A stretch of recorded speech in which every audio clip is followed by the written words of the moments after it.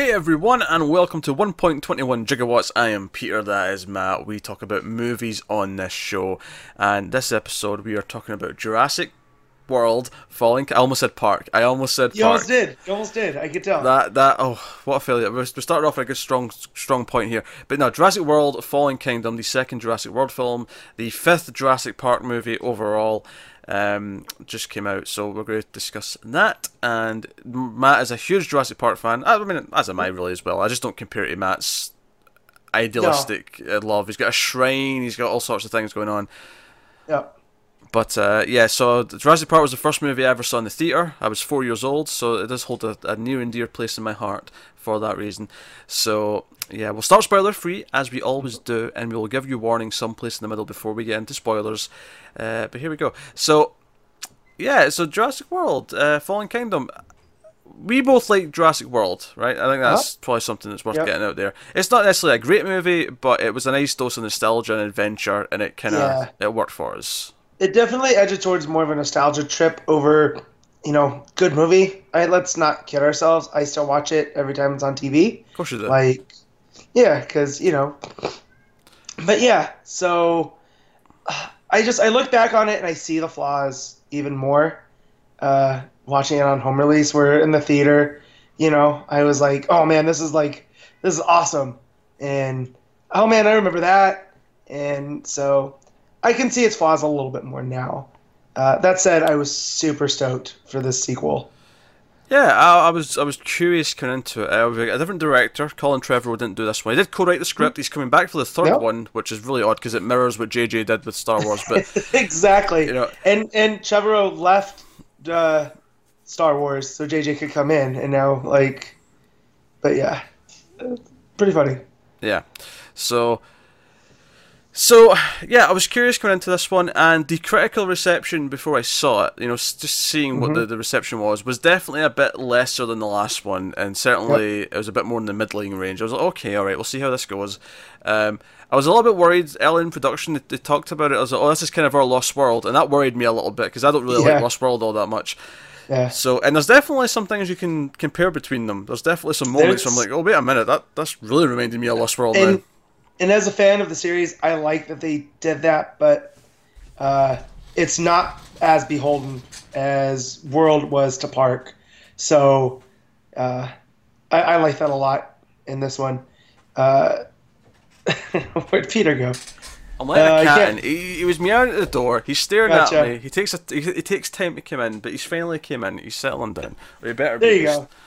We'll be in trouble. But yeah, because you're one of those people that likes 3 a little bit more, right, than most people, because you love the B movie. Yes, sci-fi fest. It's a B movie adventure about running from dinosaurs. I think 3, well, it has its dumb elements. It is what does what it sets out to do, and it works in that way. It's not a great movie by any means, but yeah, it's Joe Johnson. That's what he does. He does B movie well. And so I wasn't sure what you expecting out of this. I really had no idea where I was going to land. But as always, I always ask Matt first. Matt, did you enjoy Jurassic World Fallen Kingdom? Was there any doubt that I wouldn't enjoy this? I'm such a mark. I loved every single one. Even though 3 is the one that I don't like the most, that's still weird. That's I still like it. So, but I put this up in the upper ranks. I like this a whole lot for a lot of the choices that it made. And weirdly, despite Crichton helping out in the first movie, this movie feels more like any Michael Crichton story than I think any of the other ones. Interesting. Yeah, I enjoyed it. I enjoyed it, but I do have to put some caveats on this. I do think this movie is insanely dumb at times. There's insanely dumb moments that are just there for this, the adventure part of it. Because here's what works about it. We have a good director who knows how to shoot scenes very well, and when it gets suspenseful, when it dips into sort of almost the more horror movie-esque scenes of dealing with the dinosaurs and chasing after people, it is very good at that. There's some really great cinematic moments of various things happening. There's one scene at the end of the island escape there's one moment there that is like, oh, okay, it's hitting hard, it's doing what it's doing well. Yeah. I oddly kind of appreciate that it's actually a smaller movie. Like the back half of the film takes place in one kind of location that feels a lot more confined than anything in the last movie did. Mm-hmm. But I kind of appreciate that. The last half of the film feels almost Dino Crisis, and you won't really get what I mean by that. Pete, I did play games on PlayStation and know what Dino Crisis is. Yeah, well, it was feeling a lot more Dino Crisis to me than it was Jurassic Park in the last half. More on that in spoilers. I do think there's some insanely dumb moments. I do think the villainous characters are very two-dimensional and just there to facilitate the villainous plot. It is pulp from the get-go. As soon as you introduce a certain characters, you're like, oh, I know where exactly this is going. And one in particular, I think, is outright atrocious, and we'll get to his stuff in spoilers for the most part. Yeah. But he's the one who makes some insanely stupid decisions that just are mind-numbingly like. This is only happening to move the plot to where the plot wants to go, not because it's believable this character would do this. Yeah. There's quite a few moments of that. There's one scene where Claire and what's the new guy's name? The new kid, Franklin.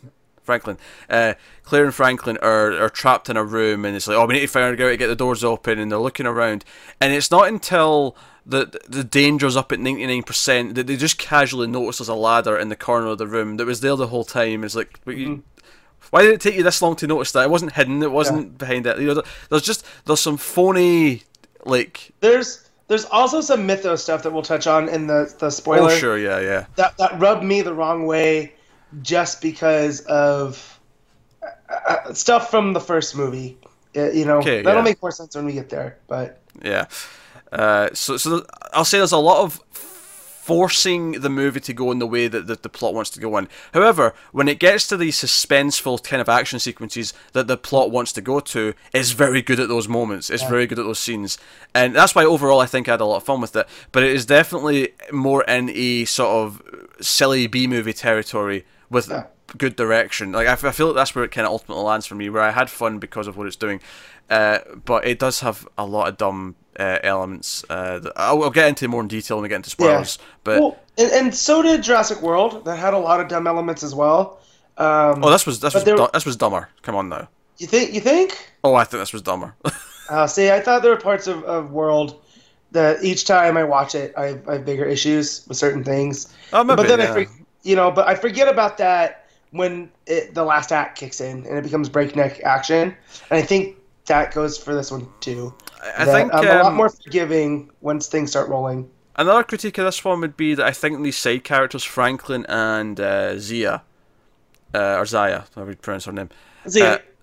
I think those two, I mean, they're okay, but they're kind of there to facilitate the plot. Zia in particular, her character is like trained in how to like help dinosaurs, yet admits in the movie that she never expected to actually meet one. It's this weird thing, like she has the skills to save a dinosaur's lives, but even though she never really thought she'd ever be in that situation to do that. Yeah, well, she says she's a paleobiologist, and I do definitely think that she's more of a biologist, that, she's going on the fly and whatnot. That's how I took it. I liked her a lot. She's the type of character that I just like the cut of her jib. Personality-wise, she's fine, but I think her and Franklin suffer from being like they're there for this. Like, I don't think I connected to those two the same way that I like Jake Johnson's character in the last one. Yeah, he was Mr. One-Liner, and he didn't have much, Not that these two had much in the way of development, but I liked their stories in this more. I think they felt like they were pulled out of like a disaster movie. Like they were the loud characters to sort of have an extra bit of drama when we really just care about the main two who are doing their thing. Mm-hmm. That's kind of what I was getting from them. But yeah, the villains and kind of the obvious nature of the villains and kind of, okay, this is obviously what they're doing. Their speeches to justify what they're doing. All of that stuff was just kind of like, all right, yeah, 101, like. Not even trying, basically, at this point in the script. But the dinosaur action, the relationship with Blue, is once again kind of the heart of the film. Blue is kind of the hero of the whole thing, to be honest. It's hilarious how the Raptors are the big bads of the first movie, and by the fifth installment, one of them's the main character. Hey, only one. They're still dangerous as shit otherwise. Yeah. I do have to critique the T-Rex a little bit as well. Now, while there's a couple of great scenes with the T-Rex, I do think... Because the original Jurassic Park is guilty of this, right? It did it once at the end, where the T-Rex jumps in and saves the day, just kind of by accident. She happens to be there, she jumps in, she saves all the characters. That happens like 3 times in this movie, where the T-Rex is not there, the characters are screwed, and the T-Rex jumps in and bites the dinosaur that was going to kill them. It's like, alright...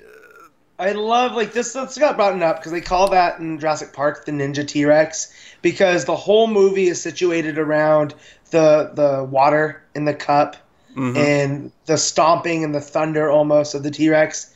Yet by the time the T-Rex needs to save the day, it comes in with no warning. Fact, the opening scene, which is a really well shot scene and it works really well with the T-Rex, is great, except for the fact that, again, somehow she snuck up on someone, and the person she snuck up on didn't hear her coming at all. It's like the scene plays great if it was a slasher movie scene, but because it's a T-Rex, you're like, okay, this is really fun. It looks good, and the T-Rex is scary, and she's intimidating, and it's raining, and it's nighttime. The actual chase and the tension is it jumps for the guy, and then like the other thing happens, and it's a very well shot scene, but it all starts because the guy didn't notice there was a T-Rex right behind him, right? So which is impossible. So like they definitely doubled down on like this T-Rex just like sneaking around like chasing, tiptoes, like, doing little tiptoes. This T-Rex, exactly.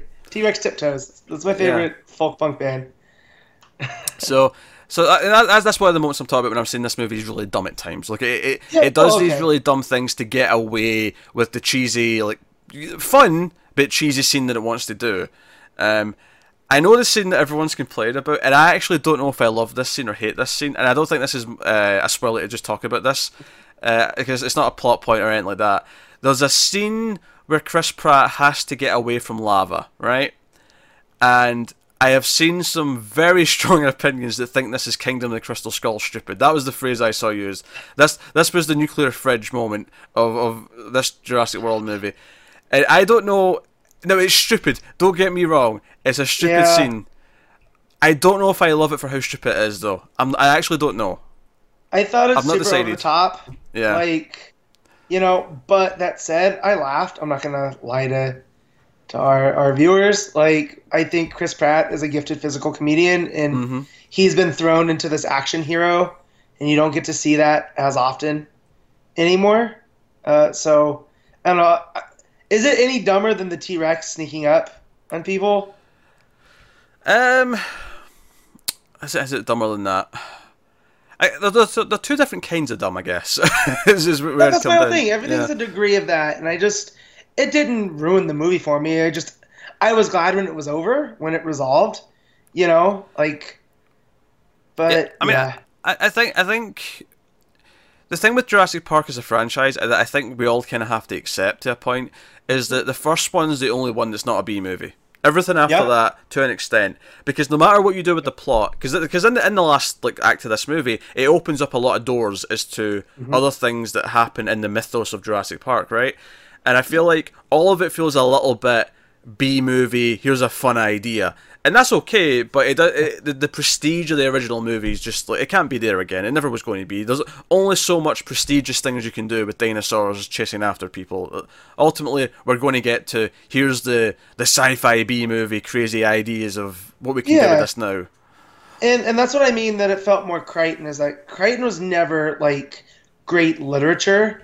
They were fun techno thriller books and you could tell he always did his homework. Like, I learned more about cloning through reading Jurassic Park when I was 12 than I did in any science class, because he made it accessible.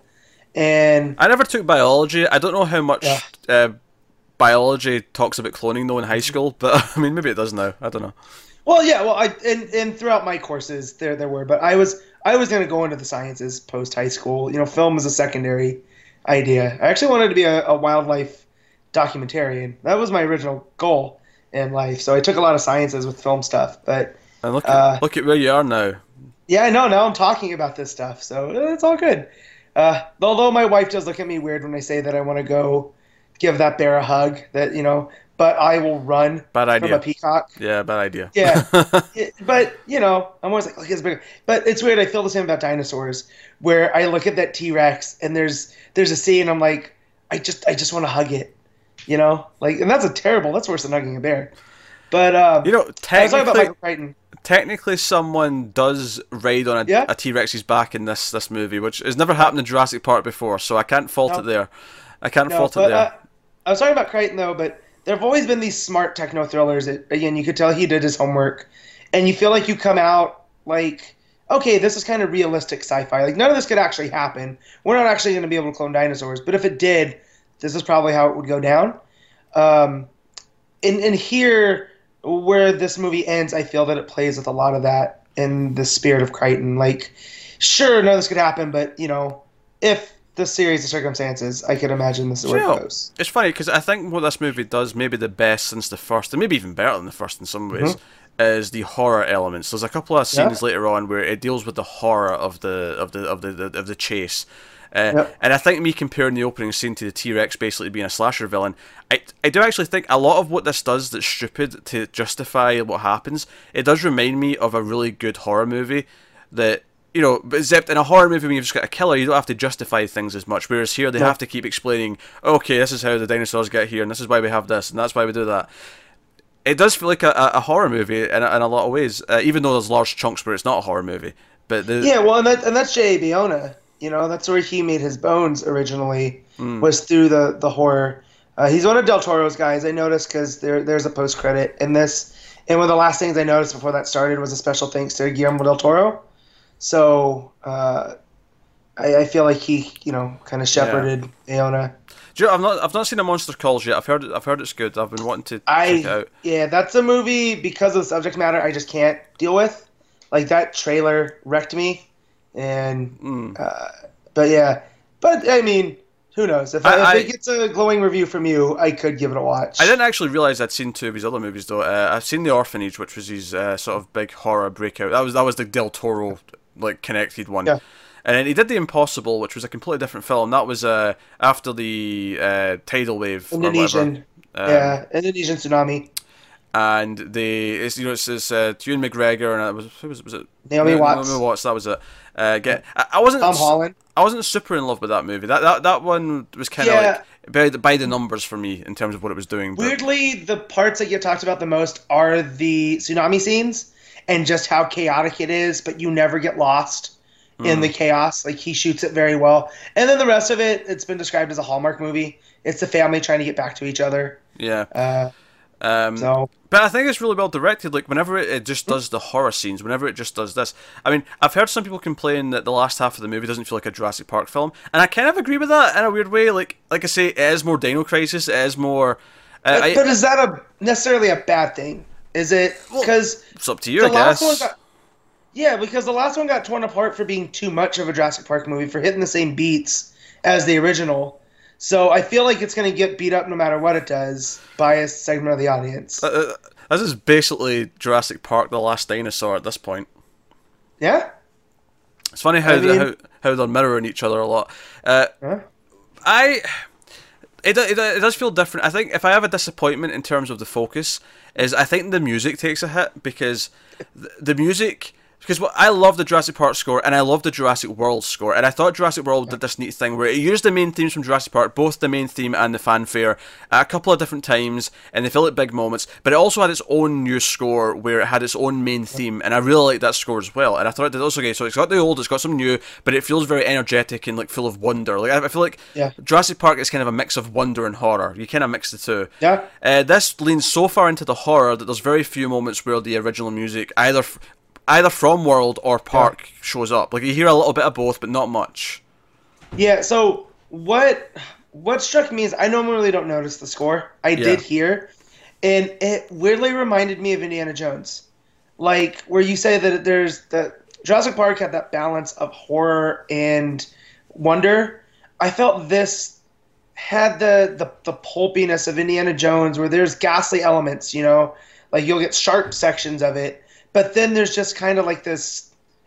The only way I can describe it is like proud, like this section that's like very adventure-y.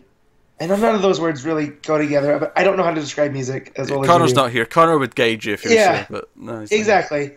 But there's just scenes like when Chris Pratt's doing his run around, it reminded me of Raiders of the Lost Ark when Indy's running from the with the Chachapoyan idol, from the Jovitos. Matt's just fan casting Pratt as the new Indy. That's what's happening right here. I've wanted that since he's got I originally was a Chris Pine for Indy guy, but now I can see Pratt playing Grumpy.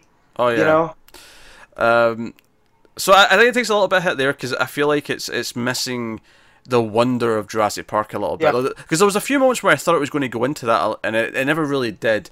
And I don't really want to fault it too much for it because the movie's doing its own thing. And it's just true that maybe the plot doesn't justify those types of moments where the music would swell up in that way.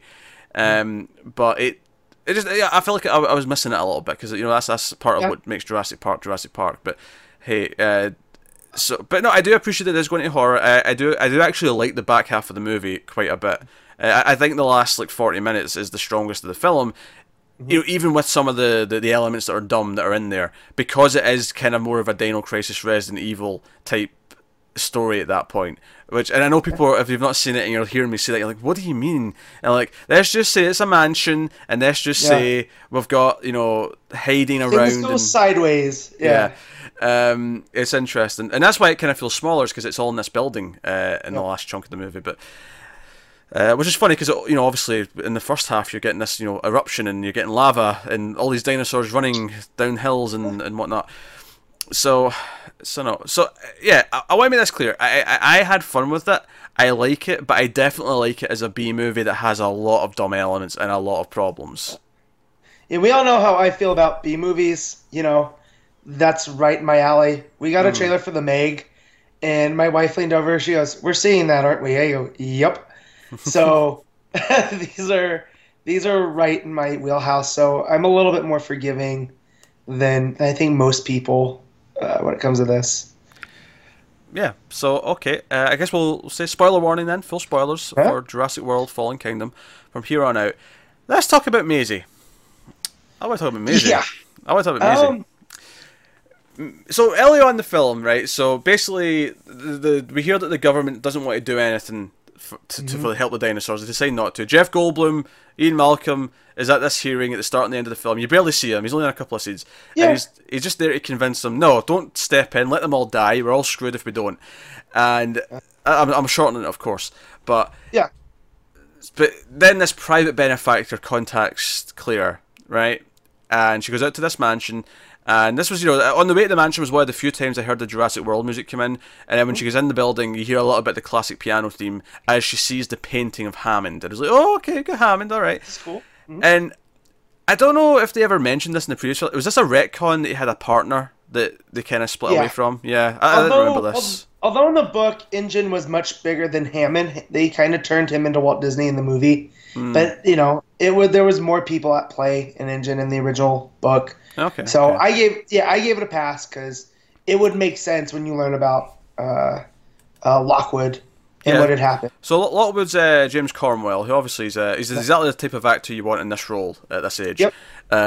Very likable guy, but he's like an old man. He's dying. He's got the same cane with the amber, So again, and that's actually one of the other little complaints I'd maybe give the movie is that it maybe actually reuses things from the original movie just one too many times. There's a moment with shutting the door with the kid inside the thing, that's out the kitchen. The Indoraptor using the latch in the window is very much like the doorknob. But that to me is Jurassic Park in a nutshell. Is raptors figuring out things. Oh, sure. I'm just saying it was just one or two too many, where it was just so many little moments were taken directly from the original movies, where it was like, okay.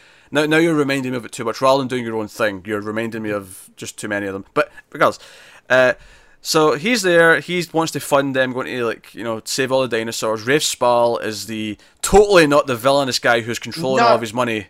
Yeah, not at all. Because obviously. Because Cornwell's sick, he's an old man, he's in a wheelchair, he's taking meds all the time, he's on a respirator. He's got an oxygen tank, in his wheelchair. Yeah, exactly. And then you have Claire meets him, and then we meet Maisie, the little girl who's like 10 or whatever, who's running around, and he's like, "Oh, that's my granddaughter," and you think nothing of it. And of course, Jurassic Park typically has a kid somewhere. You have a kid in there, right? And it's okay, fine. And it's later on when he's up in his bedroom and she's talking to him, and it's like she wants to know about her mother who died in a car crash, and he won't talk about it. And someone asks him, like, did she ever visit the park? And the camera pulls back, and you see a model of the original park, the original like center, with the cars and stuff. And he says she visited it a long time ago. And I immediately went, "Is this Lexi's kid?" Yep, that's what I thought too, Right. which makes no sense because Lex was Hammond's. But then you remember that there was a divorce going on. Yeah, it wasn't Hammond's daughter though. It was Hammond's granddaughter, right? Yeah, that's what I mean. But there was a divorce going on. So if Hammond and Lockwood's kids had got together, then That's what I was both of thinking. Yeah. Yeah, and then so when I'm first, I was like, oh, it can't be Lex's kid. And then reason started to take over. But it's a little bit convoluted for it to work, but that's what I was thinking. Yep. It actually turns out to be not that at all. It turns out that this is a separate character who died, and Lockwood used the tech that they brought to bring the dinosaurs back to clone his daughter that he lost. Yeah. And this is who this is. This is a clone. And this opens a whole can of worms. I'm not against the idea. I do think the movie kind of doesn't explore it enough. It just kind of brushes past it. It's really only there to justify what she does at the end. Yeah. But, so it doesn't feel like they really go into it in a great detail that she's a clone. She's not the original person. Not that makes her any less a person. It's just, this idea is not explored very much. No, I knew exactly where it was going because I leaned over to my wife and I go, she's a clone of the mom. Like, and when it happened, she goes, how'd you know? And I was like, honey, it's right in front of us. Like, there was as if someone painted a big red letter. Like, how can you miss it? Yeah, I mean, you see the photo of her mum as a kid. It's like, it's like, mums and daughters look similar, but not... but not like that. I get told I look like my dad at times, but I don't, there's clearly a distinction between us. So, I went worst case scenario. I was like, please don't let her be a dino-human hybrid. Like, they said they were done with hybrids. Please, let's not have this where, Well, there is a hybrid, whatever. It's just not a human. Yeah, exactly. I'm just like, so I was relieved when she was just a clone, but still, other than what she does at the end, really, there's no other reason for that other than her own shock. Yeah, I mean, I like her being in the movie though because her sneaking around and figuring out that Rafe Spall's like going to sell dinosaurs, he's going to auction them off to the highest bidders so he can fund his Indoraptor research to design a race of super raptors that the armies can use to fight wars. Which this cracks me up because again we all know I'm super deep in Jurassic Park. There was always these rumors for this really terrible Jurassic Park 4. Yeah, like in the long gap between 3 and World, there was always rumors that Jurassic Park 4 would have dinosaurs with lasers on their head that would assist in battle. Dino soldiers. Dino soldiers, yes. And apparently Spielberg was super into this because it was nothing like it that they had done before, and like he'd never wanted to go back to the island. We've done that too many times. And when Trevorrow pitched him World, they had that D'Onofrio character. Yes. And that's all he was about. And so the seeds were there. So it just kills me that Spielberg finally has his chance at and Dino don't get me wrong, soldiers. though. This isn't as silly as that original concept sounded. No, because that was Raptors carrying machine guns. Yes. This is a little bit more... They've just trained them so they can target someone with a laser, and then they'll sick them like a dog. So, go and... Yeah, exactly. Yeah. It's the world's most lethal attack dog. Yeah. Don't get me wrong, even that though, there's no version of this that doesn't instantly put it into this is B sci-fi movie cheese, right? It's a B movie concept, is what I'm saying. Is the idea of training dinosaurs. I liked it here because we'd known about the Indoraptor. Oh, I liked it. Don't get me wrong, I liked it. Okay. And I was like, oh, we're doing the Indo thing again, like. But then with what they did here compared to what they did with Indominus Rex... I liked the Indoraptor more. I think he had a better look. That yellow streak on his skin, I thought looked quite good. It looked menacing. Blue. The claws, the first time you see the claws come after Maisie through the bars, that was like a proper horror movie scene. And I think that stuff was kind of working for me. What doesn't work for me is how the raptor gets out of his cage. How the Indoraptor gets out. Because I think the worst character in the movie is the knockoff of the hunter from Lost World. The guy who's there, he's meant to be there to escort, Owen and Claire as they go after the after Blue specifically, but all the dinosaurs to save them. And obviously he double crosses them, and it turns out he's there for Rafe Spall's character to then capture and sell off the dinosaurs. Yeah. I thought he was just a really nothing two-dimensional character from the start. And there's one scene as they're leaving the island where he pulls out a tooth from, I think it's a Stegosaurus. He pulls a tooth out of him. Ankylosaurus. Was it? Wait, no, you're right. No, you're right. It is the Stego. The Steg. Because I think that's the only time you really see the Stegosaurus, at least prominently in a scene, is that moment. Yeah. No, you're right. And he pulls it out of Stegosaurus, and you see he's got a lot of other teeth that he's pulled from other dinosaurs, and he makes like a comment about making a necklace, right? And that scene is only there to justify the most stupid moment in the entire film, when the Indoraptor is safely still in his cage. He's not getting out. Or she's not getting out. Owen's gone out of his way in this auction to make sure that they don't accidentally release the Indo. Yes. Yes. It's in the cage, and everybody leaves, and then here comes Great White Hunter, who I want to become dino food, because that's how much I hate this character. Yes, he opens the cage door and comes in. And don't get me wrong, I chuckled at the idea that the raptor's playing possum. Because the raptor opens its eye and it's like, ha ha ha, and then shuts it again. And I like that idea because it's fun. But he is such an idiot for doing this. Like, earlier on we did it with the Stegosaurus. The Stegosaurus was in it was bound down. It wasn't like he went into like a cage with a Stegosaurus. I mean, a Stegosaurus is a herbivore, but still dangerous. If he wants to ram you, you're still dead. It has spikes. It has spikes on its tail. Yeah, you're gonna get caught. Like, that's it. This was such a sheer moment of stupidity that it's one of those moments in a movie where I sat there and went, "This is the moment the internet is complaining about. As soon as I leave this theater, that is what I'm going to see." And I can't blame the internet for this one. It's stupid. As someone that wanted the guy dead, I was fine. It is goofy as all get out, but, Making a dinosaur necklace of teeth is not justification for letting, as they've just said, the most dangerous predator in the history of the world. Well, and he's constantly yelling about his bonus. Like, that's his character motivation. I better get my bonus. Also, I didn't realize who that was. It was driving me nuts who the actor was. And it's Ted Levine from Silence of the Lambs. Do you know what? Without the goatee, I didn't recognize him. He's always got a goatee usually. It took me until getting back into the car and pulling up the wiki and clicking on his character. I was like, oh my god, that's Buffalo Bill. It puts the lotion in the basket. Yep. I do me. Would you do me? Let's rewind though. I want to rewind because we've kind of jumped ahead to some stuff, and I want to talk about back to the island. Yes, so obviously Claire wants to save the dinosaur. She goes to Owen. He doesn't want to go, but he's convinced because of his connection to Blue. He doesn't want to do it. We found out they split up in an awkward way, and he's building a house by the lake.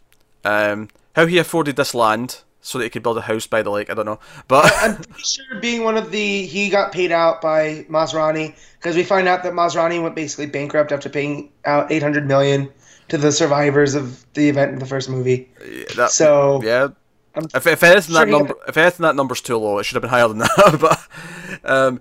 but so they go to the island. He's convinced. There's a fun little joke. So there's like a joke where she's waiting to see if he shows up at the plane, and then she goes into the plane, and it turns out he's been sleeping in the plane already. There's fun little jokes because their chemistry's really good, and I'm okay with that. So they get to the island and they track down Blue.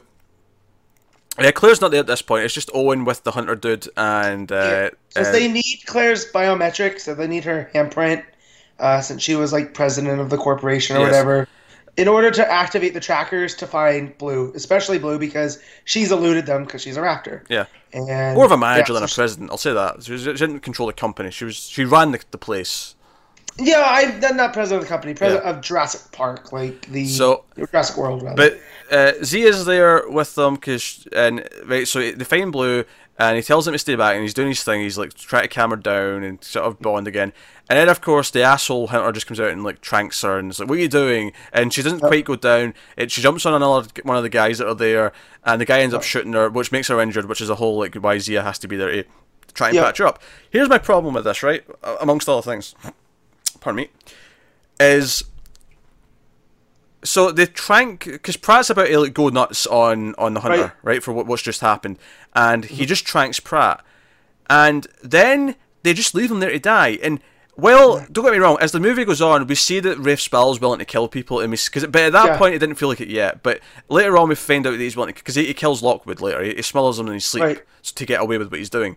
But I thought it was really weird that we never like got like Zia like questioning this or trying to resist him and saying, no, we can't leave him here to die, because you know the island's going to erupt at some point soon.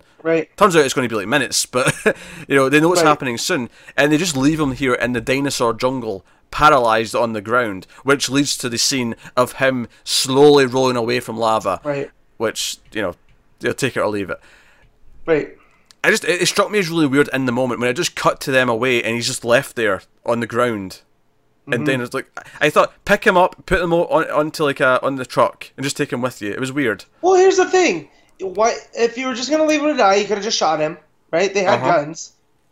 And the whole point that you need him is because nobody understands raptors like he does. So even if you trank him, you bring him with him and force him to, you know, like, terrible planning on this company's part. Yes. You know. Yes. It wasn't even a company, it's just Rafe Spall. It was just him pulling the strings. Yeah, I was trying to think if it was Lockwood or whatever, because he's in charge of everything. Oh, he doesn't know about it. That's part of the plot of the movie, Matt. No. He doesn't know. But no. Not Lockwood himself, the industry. Whatever Lockwood's business is, Rafe Spall's, whose name is Eli Ellis, one of those something. Yeah. Yeah. He, you know, he's in charge of it. This is all his doing. He's very reminiscent of Ludlow in Lost World, to, you know. They call him Mills. They never called him Eli. They always refer to him as Mills. There you his go. Last name. Mills. Yeah. So that, but obviously one of probably the best scenes actually at the end of this is kind of heartbreaking, is the Brachiosaurus who is left on the pier as the boat, because there's a scene where they're all like oh shit, they're going to leave us on the island, we have to get to that boat that everyone's on. So they get in a truck and they drive. It's a bit of an action scene. They get to the boat, they drive on. It's pretty, you know, typical action movie cheese with the, you know, jumping the gap at the last second, all the rest of it. Yeah. And then they turn around, they hear the cries of a dinosaur, and they've taken as many dinosaurs as they can to sell, but there's a Brachiosaurus at the end of the docks, just crying out in pain as the smoke of the volcano sort of like, you know, just devours it. And there's a moment afterwards where there's like a flash of like fire behind it, and we see the silhouette inside the smoke, and it does the stomp that we saw when the Brachiosaurus at the first Jurassic Park movie, the first time we see him. Number one, this affected me more than I think anything has in any of these movies. I've never teared up in a Jurassic movie. Like, and these are some of my favorite movies. But the fact, like, essentially this animal's a land whale, right? It makes the same sounds as a whale. You hear the bellowing. You know it understands what's going on. And just, it was the first dinosaur we had seen in Jurassic Park. When it rears up like that, and we get Sam Neill taking off his sunglasses, and that Spielberg like a wonder, and then it's the last dinosaur we see on Isla Nublar, and it's doing the same thing. It was just this moment, and oh my god, I didn't know how there was a dry eye. Then again, I realize I'm weird, and these movies affect me differently. No, I thought it was a touching moment. Some people thought it was too cheesy. I thought this worked for me. I think if you're into it, this moment works well enough. If you've got an attachment to the franchise, I think, especially if you're like us and you grew up with the first movies in the 90s, but this moment worked for me. I was fine with this. And you know, I enjoyed the silliness of the scene. They need to take blood from the T-Rex because they're not meant to be on the boat. They're sneaking around. The only one who's meant to be there is Zia, who was like sort of handcuffed, and she's like there to look after Blue, and she's like, no, Blue needs blood. Get a T-Rex blood. They say that they need a theropod, preferably 2 to 3 fingered, that the blood can match, because they're all from the same clone base, is what she's saying, and that it can take. So there's one that they definitely know, and it's Rexy. And that's when we get, you know, the T-Rex is sleeping. This is kind of a silly scene, but I actually kind of liked how fun this was. I loved it. Like, this is probably my favorite scene of the movie. Claire's like climbing up on the because he's like, you're going to have to climb over, and she's like, what? No, because they're kind of stuck on either side, and the T-Rex keeps sort of shifting from side to side. Yep. I love the silliness of a sleeping T-Rex, which we've never really seen before. And you know, she's up on its like neck, and I'm like, oh my god, if it got up, you'd be like riding the T-Rex right now. Yeah. Well, yeah, because she has to go to help take the blood because Pratt can't do it by himself, and they're trying to get themselves around there, and she climbs up over to get over, and it sticks her in the center, and then she has to take the blood, and I really like that scene. This is the scene from the trailer where Pratt has to jump through the mouth, because it's sort of it's like at the side, and he has to jump through it. Yeah, and I thought we were gonna get a scene where we finally saw what happened on the boat in Lost World, because that scene never has made any. I'm just noticing how angelic I'm looking right now with the light. It's very, very much so. Very much. Not intentional. It's just sunny outside. Washed out for sure. Yeah. What can I say? But no, I like that. So I did some research, and my main problem with the first one, with Jurassic World, I should say the first one, the fourth one, is that most of the dinosaurs were CG, and you could feel that. I didn't feel like they were there. Here, Bayona learned from that and had animatronics made, but then he had them basically plussed up by adding digital features. So the eye movement, they didn't build that into this one like they did, like Stan Winston Studios did for the first. That was all digital. But Pratt and Howard were working with this animatronic T-Rex there, and I feel like it made the movie better for that. Yeah, I think that's fair. They also, the baby raptors from the footage, those were animatronic as well, and it took 12 puppeteers to get those motions down, and I feel like it made that better too. So that's always what Spielberg had done better, or why that movie is still looks as well as it does. Jurassic Park. Do you know it's actually fair? I think the effects were better overall in this one. I think that's a fair statement. Yeah. Thinking about it, So they're taken to the mansion, which is where the Lockwood we were there earlier on. That's where the big hidden lab underneath the mansion, which again is why it feels very Resident Evil / Dino Crisis. Yeah. Up in the middle of the redwood forest in Northern California, it's a very fun setting. And yeah, so they actually find our characters and they lock them in a cell. And Pratt, I mean, what's the dinosaur that Pratt convinces to? So it's a type of Pachycephalosaurus that's called a stigmolic, and basically it lines up. It has a helmet head, and it bashes people. You saw him kind of in Lost World when it takes out the Jeep. There you go. Yeah. But anyways, he goads it into smashing the wall and helping them get out. And there's basically a lot of sneaking around, and we have all these rich hoity-toity. The other character that I thought was really lame was Toby Jones's character, who was the guy who runs these really behind closed doors auctions for billionaires to purchase exotic items. Because there's a scene, the first scene we see him, he comes to Rafe Spall, and he's like, okay, we all set. He's like, oh, the dinosaurs will be here tomorrow. And he's like, oh, they're not here today. Well, I guess we're just going to have to call this off. I don't work with amateurs. He's like, no, the dinosaurs will be here. They're en route. And I'm like, these are literally the only dinosaurs on the freaking planet. You can't wait a day? Yeah. It's not like you're going to find any more. Oh, dear. Yeah. So silly. Yeah. He was kind of useless. I didn't he's an auctioneer. There's nothing. He's just Mr. Greed. Yeah, we get a scene where they're carting out dinosaurs in cages and people bid on them. And they're like, oh, you can use this one for this and that. And he's like, $10 million, $12 million, it's sold for... Yeah, you hear there's arms dealers and there's just general billionaires that want their own, or they're going to sell them off to be hunted. And as someone that edges more towards the environmentalist side, it's this type of scene that drives my inner fire, that it makes me physically angry to see this kind of stuff. And, to Bayona and company, mission accomplished, because I know that's what they're going for. And it's once they see the Indoraptor, that thing can never leave here, it's too dangerous. They sabotage, they get the other dinosaur into the room, chaos ensues, and that's when the hunter dude comes in and frees it. Yeah. And that's when we get to probably the best section of the film, is when the Indoraptor's around and he's stalking people, and we get scenes of sneaking around. There's a lot, because Maisie, I think, is a good addition to the movie, because Maisie's scenes were at the start when she's sneaking around and finding out that the bad guys are up to stuff, but then later on she's hiding from the Indoraptor. She's climbing out on the roof. She's doing all these things, and she teams up with Pratt and Claire, and they're sneaking around together. And then Pratt has to go and save her. Don't get me wrong, there's some Deus Ex Machina stuff where he just finds out the right moment before the Indoraptor gets her, or then Blue shows up in the same way, where Blue's the hero who shows up and saves them. But it was fun watching Blue fight the Indoraptor, and I do like that we ended this one with just like a straight up death of the villain, the dinosaur. Yeah. You know, it just Yeah. it just gets, because they're on the roof. It's the glass window, and Claire actually, who's been injured at this point with a leg, puts the laser on Pratt so that he's the target, and then he like sort of like dives out the way, and the Indoraptor goes down and lands on the Stegosaurus, the skull. You know, Skull. yeah. That we've seen, that's on display right below, which in is the another museum, thing yeah. from the first movie, that that's how it was supposed to end. That the raptors were supposed to get impaled on the T-Rex skeleton in the visitor center, and Spielberg realized, if I don't bring in the T-Rex one more time, the audience is going to eat me alive. So that's where we get Ninja Rex from. So I like when they pull stuff like that, and it feels like it's an homage. Yeah. Yeah, and I think this last chunk of the movie is a lot of fun. I think it's a really good suspenseful chase scene. There is some silly stuff, like Maisie hiding in her bed, thinking the Indoraptor won't get her in there. That's kind of bizarre. Yeah. She's just been a dumb kid, I guess.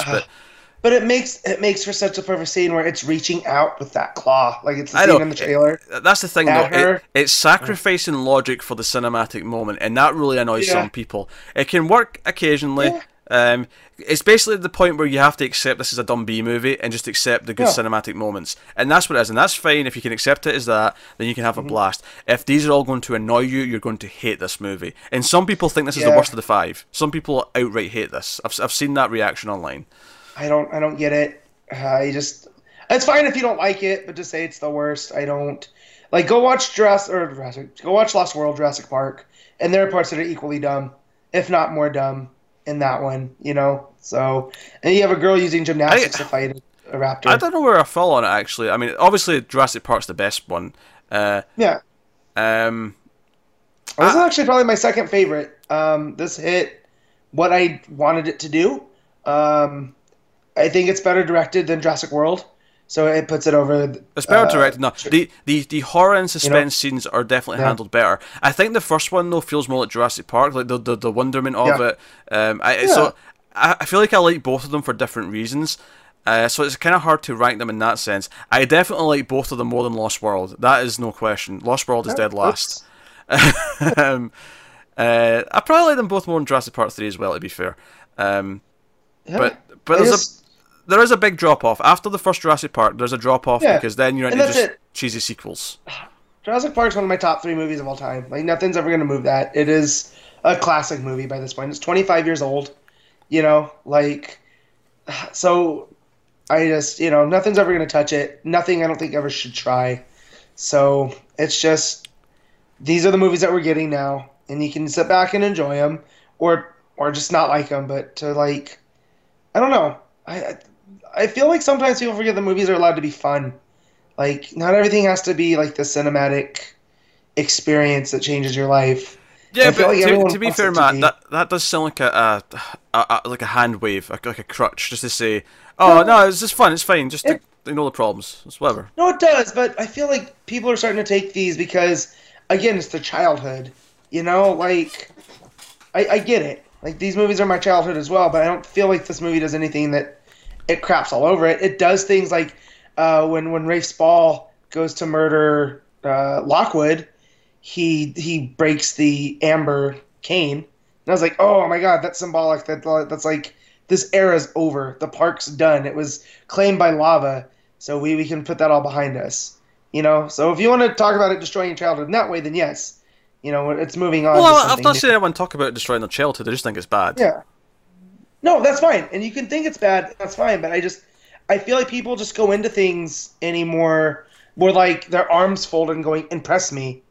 You're the 5th movie, and I feel if you go in like kind of like we did and just kind of like, hey, look, it's getting mixed reaction. Where are we going to land on it? I don't necessarily think it's a case of fold my arms, impress me. I get that impression a lot with other types of movie, especially horror. I feel there's an entire audience who is like, I will not get scared. You're going to have to break through this barrier to scare me. And that's the wrong attitude with horror. With horror movies, you have to be willing to go for the ride. I think that's like a big part of it.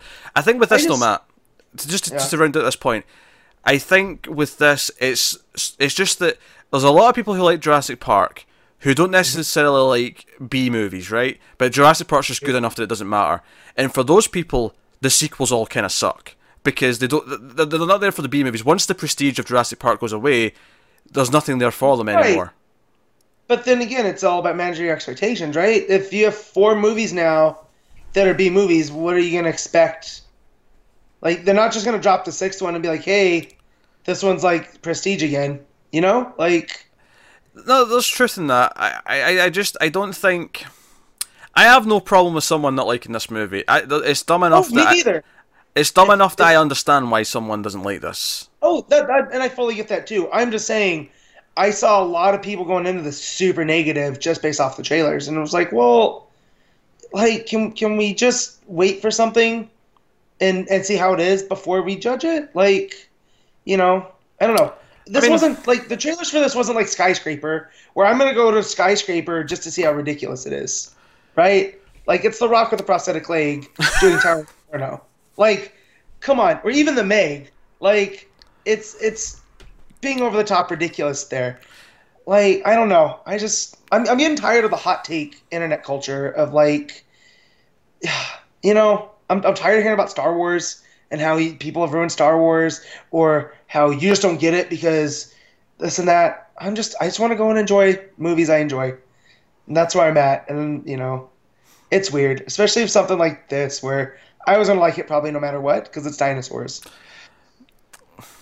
Do I choose to make fun of the cancelled Star Wars spin-off movies? I'll leave it. I'll leave it. Hey, Connor's not here. We all know that I am like the moderate between you two. You know, I thoroughly enjoyed Solo, so, you know. Oh, good. I mean, it's fair to say that I'm not going to probably see any of them anyway now, so it doesn't really matter, but I still took a little bit of glee in, oh, okay, we're putting all of these on hold, all these spin-off standalone movies. But that makes sense, you know. Anyway, so, and there is some other stupidity, like the girl Maisie pressing the button to let the dinosaurs out, because basically the building's going to go, there's like gas leaking out, and the dinosaurs are trying to get out, the door's there, and Claire wants to press the button to open the door, and, you know, Owen understands, but he's like, if you press that button and let them out into the world, there's no going back, there's dinosaurs in the world if we do that. And she ultimately makes the logical choice, we can't do that, even though she really wants to. And you knew it was going to happen. Maisie sneaks up behind and presses the button, and the door opens.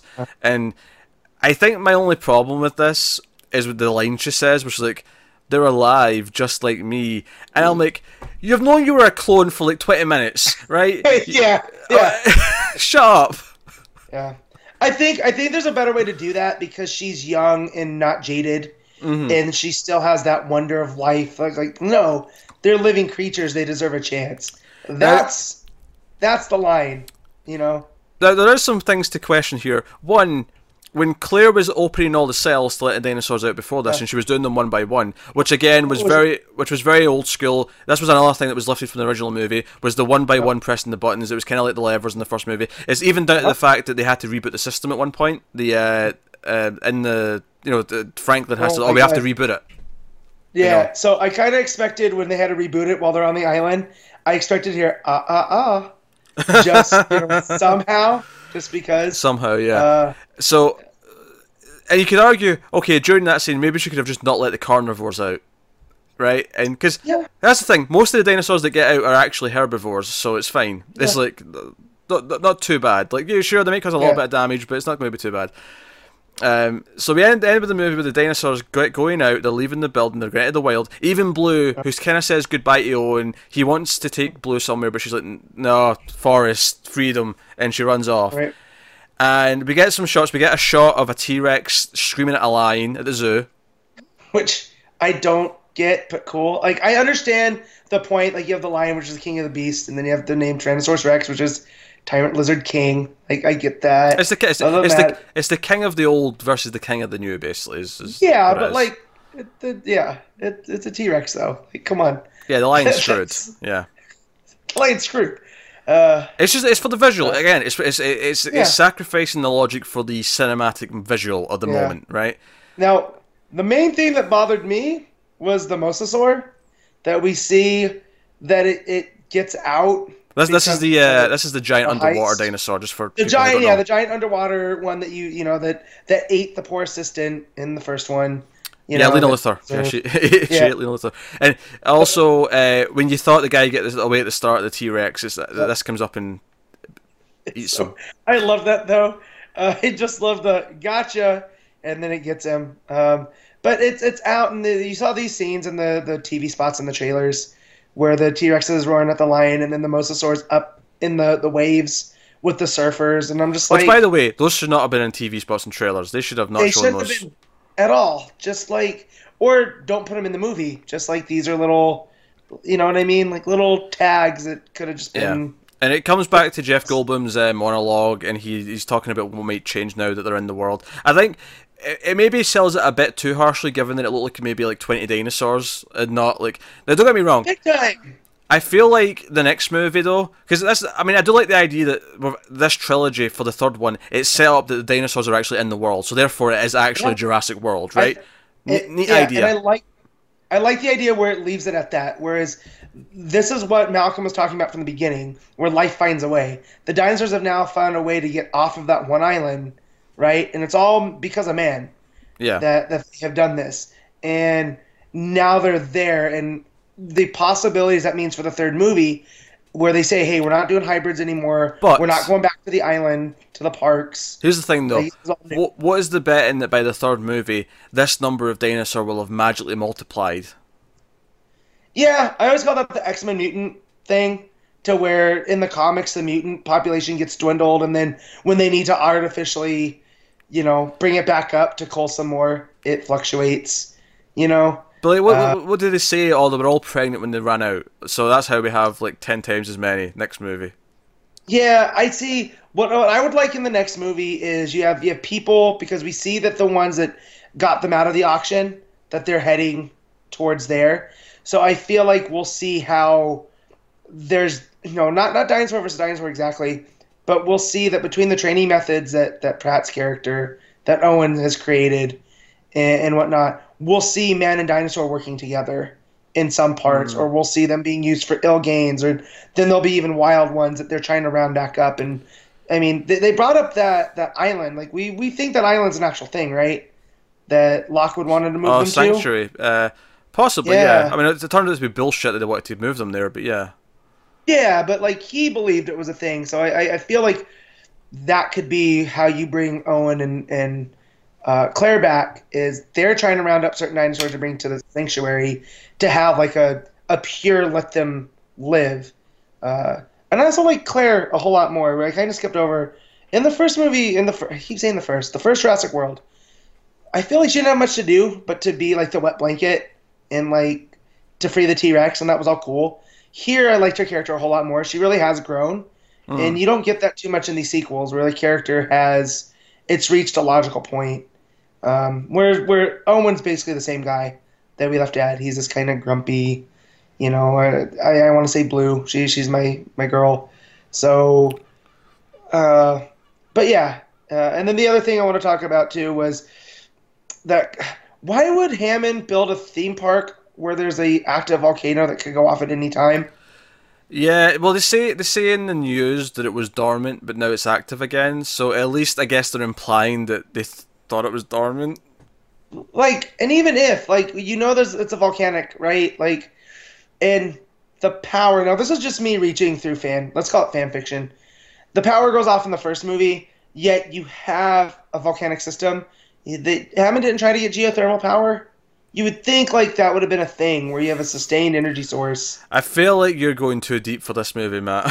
Yeah. I understand why the volcano's there, but I feel if they could have said like it was man-made, like something with the weather, climate, or whatever has activated something on the island, or whatever, and it's kind of man-caused, and it could play into the thing that, man's having its final laugh, or whatever, But I just imagine that the events of the first film hadn't happened.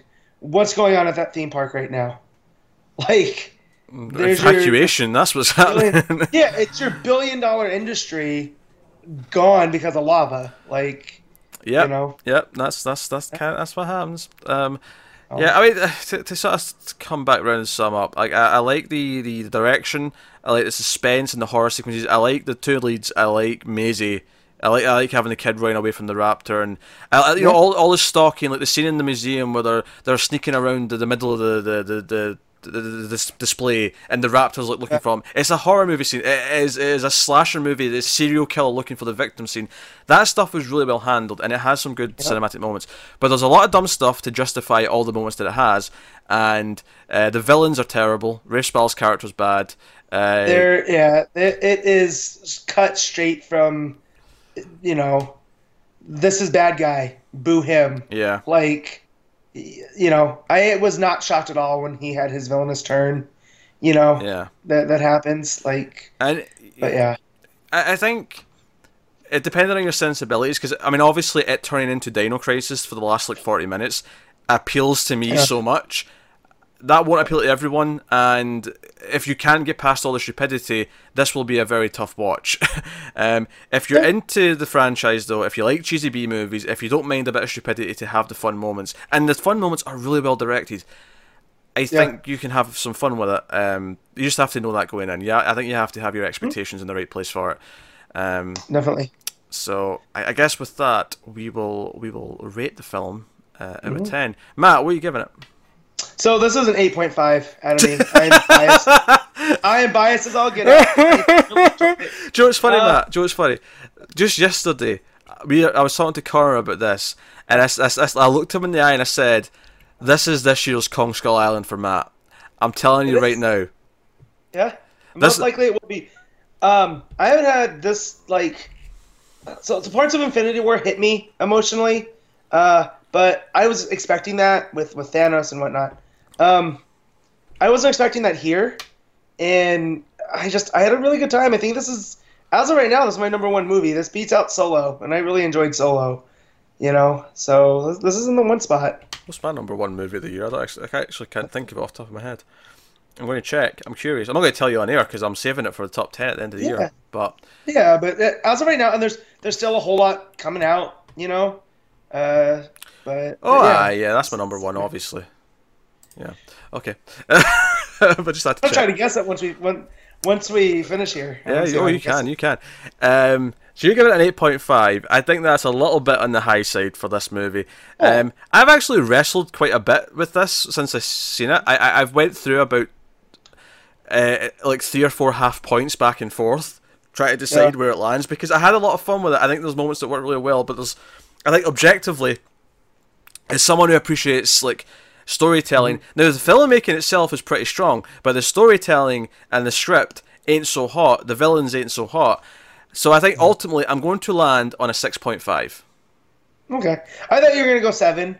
But I mean, you said you've been waffling. But let me make this clear. This is a really for me. This is kind of like how I would give Friday the 13th Part 3 a 6. But I love Friday the 13th Part 3. Yeah. But it's a 6 out of 10. This is kind of like that. I had a blast, but it's a 6.5. I can't go any higher than that. Yeah. So that's fair. I thought you'd come in around that range. So yeah. But I think the biggest disappointment was the lack of the main themes and the stuff in the music, because I was like, come on, give me that. Because when it goes to the credits at the end, the fanfare, dun dun dun dun dun dun dun dun dun. It goes into that at the end, and it almost feels out of place. It's like, this doesn't fit the movie that I just watched. Why are you playing this now? And then it goes into the main theme from Jurassic World, which I also like a lot. It feels like it's just the end credits. They didn't put them in the movie at any point. Anyway, Chino does a great job, though. I mean, he does. He's good. Yeah. Did he do this one as well? I didn't actually notice. Yes. He did. No, he did. Cool. Yeah. So I looked that up because So hopefully for the third one, which we know is happening in a couple of years. We should probably briefly mention there's a small post-credit scene. What's funny is that I didn't know about this going in. I just, for some reason, when the movie went to credits, I thought, you know what, I'm going to check just in case on the phone. Yeah. Even though this franchise has never had one before, I had this feeling, and sure enough, I was like, oh, there is one. Okay, I'll wait. And it's not much, although it probably means a lot more to Matt than most people because of where it takes place. It does. So it comes in and we see Claire and Owen see some pteranodons flying on the coast. This is before the credits. Yeah. This is Yeah. before the credits, and then the credits pick back up the scene picks up, and the Pteranodons are now coming up on what looks like the Eiffel Tower, and I was like, wow, they flew a long time. Paris is far, and then it pulls back, and they are on the Las Vegas Strip, and on our version of the Eiffel Tower, from the Paris resort. I saw that, smelled, and went, "Oh Jesus, there's a dinosaur in Vegas. Matt's going to lose his shit." So after it ends, I look over to my wife and our family that came with us. I go, all right, I'll be back. I gotta go get me some pteranodons from the strip. So, and let's be real. If there were dinosaurs down, I would be there as soon as I could. Like, I have zero self-control. Of course you would. Like, so that's the main, and obviously it's worth mentioning they seem to be looking after Maisie now. I don't know what the adoption paperwork's going to be like for a clone of someone who all the Guardians mysteriously just get eaten by dinosaurs, but yeah. Well, her nanny was still there, even though Rafe Spall fired her. Oh, that's true. That's right. Yeah, she lived. Yeah. That's true. So I'm sure she'll deal with a lot of it. She'll still be around. That's true. You know. I'll say this though, I hope when the third movie starts we don't have to start with they're broken up again, because technically both this and the last movie started with them having dated already and now being broken up, so hopefully the third one they're just a couple and it's fine, we can just go from there, please. And that's good. I mean, they're both very lucky to have each other, I will say. You know, Bryce Dallas Howard and Chris Pratt. You have a crush on both of them, yes, that's what you're saying. I do. Yes. So that's Jurassic World Fallen Kingdom. It has some fun B-movie stuff, some really well-directed scenes, but it does have a fair few big problems and some really dumb moments to justify stuff that happens. So, you know, do what you will. But, hey, that is the movie. So let us know what you thought of it in the comments below. Like and subscribe, all that stuff. That supports us. But if you want to support us even more than that, head over to patreon.com/MailFuzzTV. You can do that over there, and you can get some bonuses. You get to vote on the Influx and Overload and Screams votes every month. You get some bonus content. We just put up the first ever episode of Almost Cancelled Extra, which is like a TV topic, and there's going to be a 1.21 extra next week, which is also monthly. Similar idea. The first episode is about aspect ratios. Class will be in session, so patrons can look forward to that. I'm glad I'm not a part of that, because I can watch it and then never have to hear you talk about aspect ratios again. Yes. I'm making graphics, Matt. To oh jeez, for the video. The work is going into it. You guys better. Is this only for patrons? Yeah, that's a patron only. This is a. Oh man, you guys chill out for this, guys. Yeah. Please, you will see Peter in rare form. It's Resident Evil and aspect ratios. Those are his two passions in life. So you can check out that. And I always like to promote something else. I think it's worth, if you're at Jurassic Park, you may be into Godzilla. And on 121 in Flux, me and Connor have been working our way through the Godzilla franchise. We got to the 9th movie a few weeks ago, which was Destroy All Monsters. There's 29 of them currently from Japan, plus 2 American movies. So we're slowly working our way through. So you may want to go. So you are doing the Matthew Broderick. Yes. Which I think that's unfair to the director, who I can never remember. Roland Emmerich. Yeah, it's Roland Emmerich. I think it's because everyone calls it the Broderick. Oh, sure. Yeah, but like every movie he's made after Godzilla was somehow worse, so it's not like he's a good director. No. Like, he made Independence Day, which everyone has nostalgia for. Universal Soldier is his best movie. I'm saying that now. Yeah. But then he made Day After Tomorrow, he did 10,000 BC, and 2012. Every time I see that come up on HBO Go, I flirt with watching it, because it's cavemen. And then I'm like, nah. I have a better way to spend 2 hours. You know, 2012 is oddly dated now. Like, that was a really short window where that was relevant, because it was like on the build-up to 2012 when the world was meant to end. And now that we're in 2018, it's like, oh, what's the point? Funnily enough, I was telling you about Joe Rogan podcast I listened to. He had a astrophysicist on who weirdly, thoroughly enjoys 2012 because it's so bad with the science.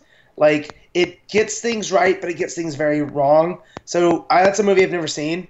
And I might have to... Your mic's starting to slowly go there, Matt, if you want to fix that. That said, we're at the end of the show, so that's okay. So that has been the Jurassic World Fallen Kingdom review. Enjoyable B-movie cheese is my ultimate stamp on it. So thank you very much once again for watching or listening. We always appreciate it. Get us on Twitter at mail_fuzz for channel updates.